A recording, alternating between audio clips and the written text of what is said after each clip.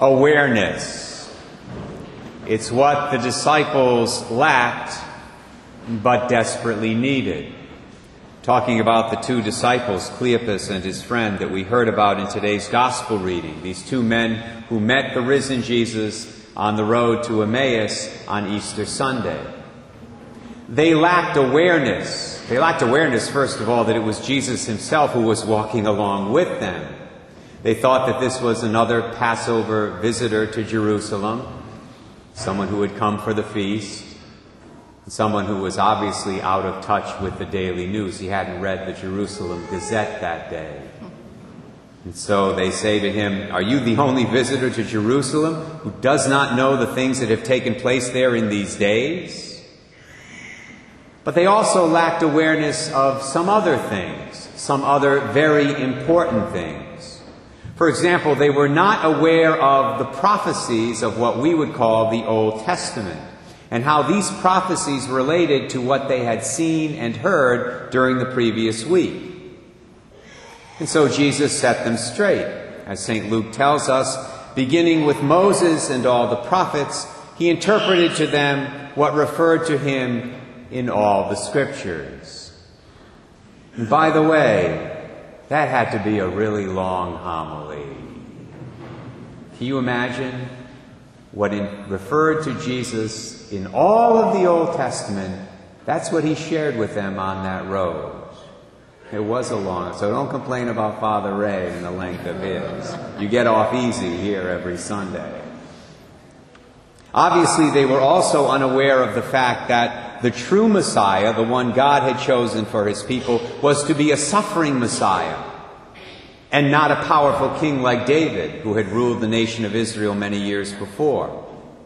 Thus, these men were also unaware of the necessity of the cross in God's plan of salvation, that the Messiah had to suffer and die on that cross to save us from sin and eternal death. And so Jesus says to them, "Oh, how foolish you are, how slow of heart to believe all that the prophets spoke. Was it not necessary that the Christ should suffer these things and so enter his glory?" Throughout the course of the day that they spent with Jesus, the risen Jesus, the awareness of these two disciples increased until it finally became complete when Jesus did for them what he had done a few days earlier in the presence of his apostles. He consecrated the Eucharist and fed them with his body and blood.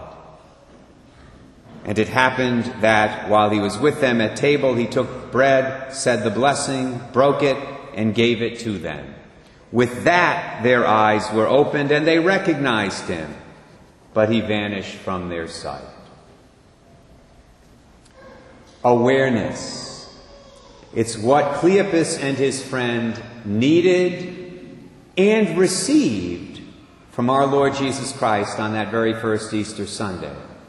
Awareness is also what every child needs and receives from his or her mother, if that mother is fulfilling her vocation well.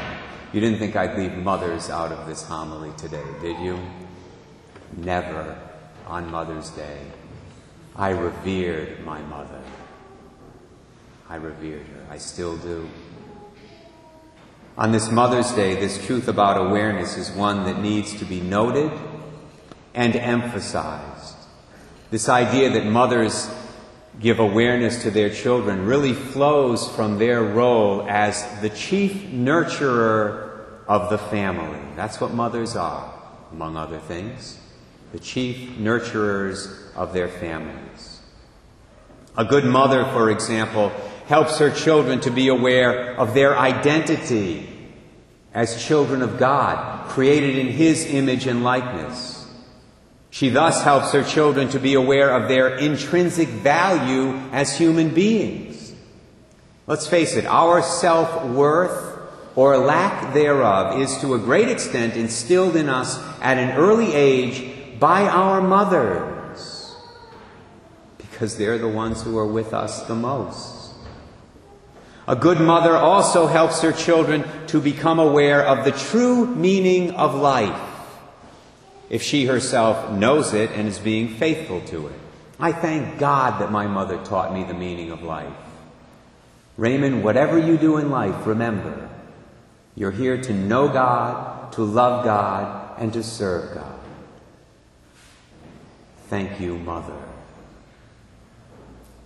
A good mother helps her children to be aware also of their responsibilities to God and the members of their family, and to others out there in the world. A good mother helps her children to grow in their awareness of the need that they have to say they're sorry. Raymond, tell your sister you're sorry. But I don't want to. We'll do it anyway. Okay. A good mother helps her children to grow in their awareness of how to handle success and how to deal with failure.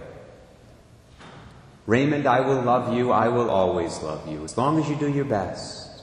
Whether you succeed or whether you fail at something, my love will always be there. Thank you, Mom. A good mother helps her children to grow in their awareness of how to set the right priorities for themselves in life, presuming that she has the right ones herself. And of course, a good mother, if she's Catholic, also helps her children to grow in their awareness of the need they have to pray and attend Mass and go to confession and put God first in their lives. To the extent that you received that kind of awareness from your earthly mother, the awareness of these things I just outlined here this morning, thank God. Thank Him from the bottom of your heart, because not everyone is so blessed. But even if your earthly mother failed you, even if your earthly mother hurt you in some serious way, even if your earthly mother did not fulfill her vocation very well, fear not. You see, regardless of what your earthly mother was like, if you are a baptized Catholic, you do have a mother who has not failed you and will never fail you. A mother who teaches awareness in all of those areas I just mentioned. I'm talking here about Holy Mother Church. In fact, Holy Mother Church teaches all of these things that I just mentioned even more clearly and even more consistently than good earthly mothers do. The Church teaches us our identity as children of God. She teaches us that we are loved and valued by Almighty God beyond what we can even imagine. Holy Mother Church teaches us the meaning of life. She helps us to be aware of our responsibilities to God and our brothers and sisters. She teaches us that we're sinners who need to say we're sorry. She teaches us how to handle success and deal with failure. And of course, Holy Mother Church also teaches us the importance of prayer and going to Mass regularly and going to confession regularly and putting Almighty God first in our lives. I read something very interesting recently. I read that Blessed John Paul II rarely mentioned his earthly mother, either in conversation or in writing. He spoke of his father all the time, but not his mom. That's probably because she died when he was just a small child. He never had the opportunity to get to know her in the same way that he had the opportunity to get to know his father, who had a very powerful impact on him during his youth.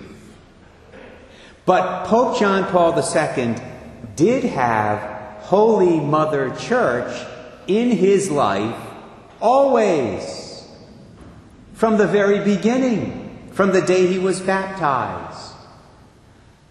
And she formed him pretty well, I would say, with the assistance, of course, of our Blessed Mother. So there's always hope.